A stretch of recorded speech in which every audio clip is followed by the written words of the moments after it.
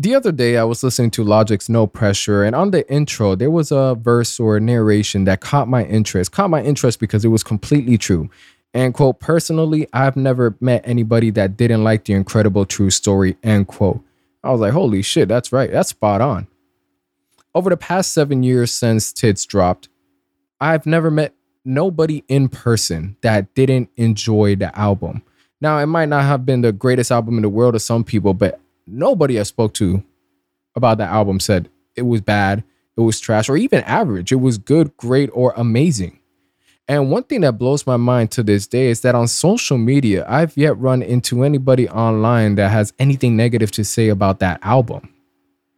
And that's something that really captivated me the most because, on social media, everyone's, social media is the only place where every artist imaginable could be trash, garbage, corny, whack, didn't live up to be the greatest artist of all time. Like, man, can we give Logic some breathing room? Logic can't be Logic. He got to be the greatest rapper of all time, and he failed up to meet those standards. Y'all know how that go. Especially in 2022, where I wouldn't say just because of some haters that people think Logic's corny. But obviously, we've seen the meme templates. We've seen people like to go on the bandwagon, whether we going from Joe Budden or other people with their platforms.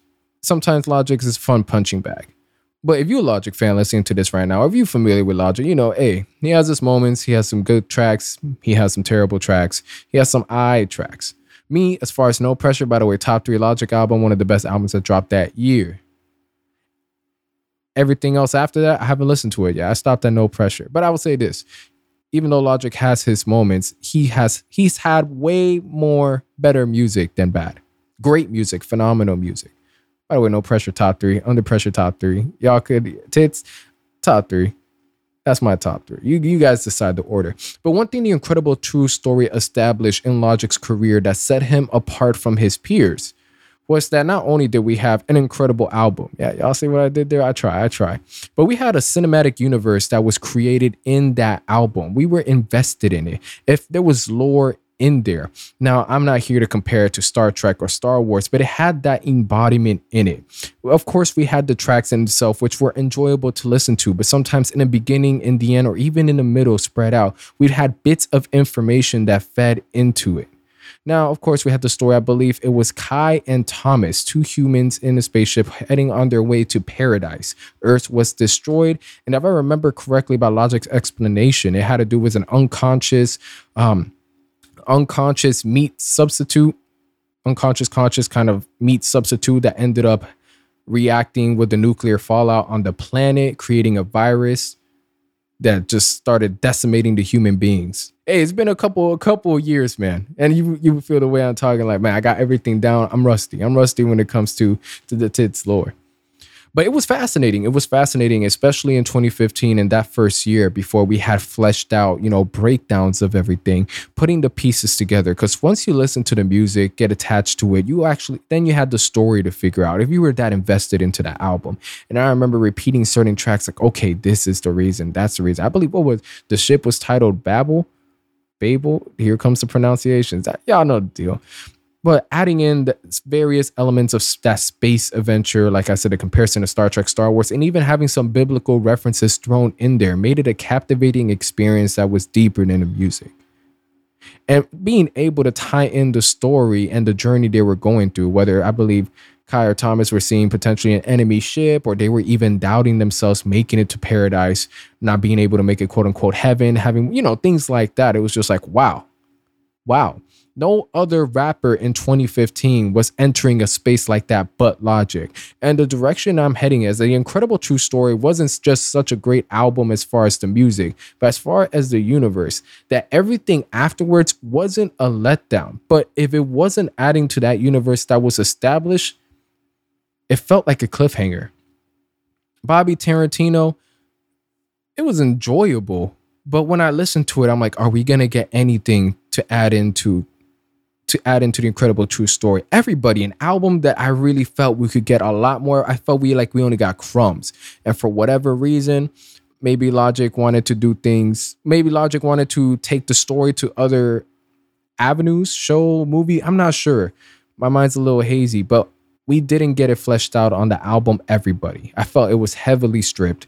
Not as far as the music quality, but as far as the low, because we get some references here and there. And then ever since then, it's almost as if that story just disappeared from Logic in his music, which, at least for me, is something that took, it took a hit with the attachment I had with his music.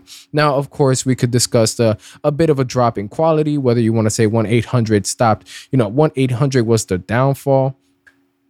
I wouldn't say 1-800 was the downfall, but hey, feel free how you want to feel. But I say that because to this day, I still want to know more about that story. I wanted to see it fleshed out for another album or two, incorporated with the music. And that, again, would have continued to separate Logic from everybody else in the game. Hey, Logic's Logic. He's going to feel free to drop whatever music. By the way, again, no pressure. I found one of the best comebacks musically. Great way to end off a career. Of course, Logic's back now, but I'm not going to listen to anything new. That's another thing. How y'all feel about that?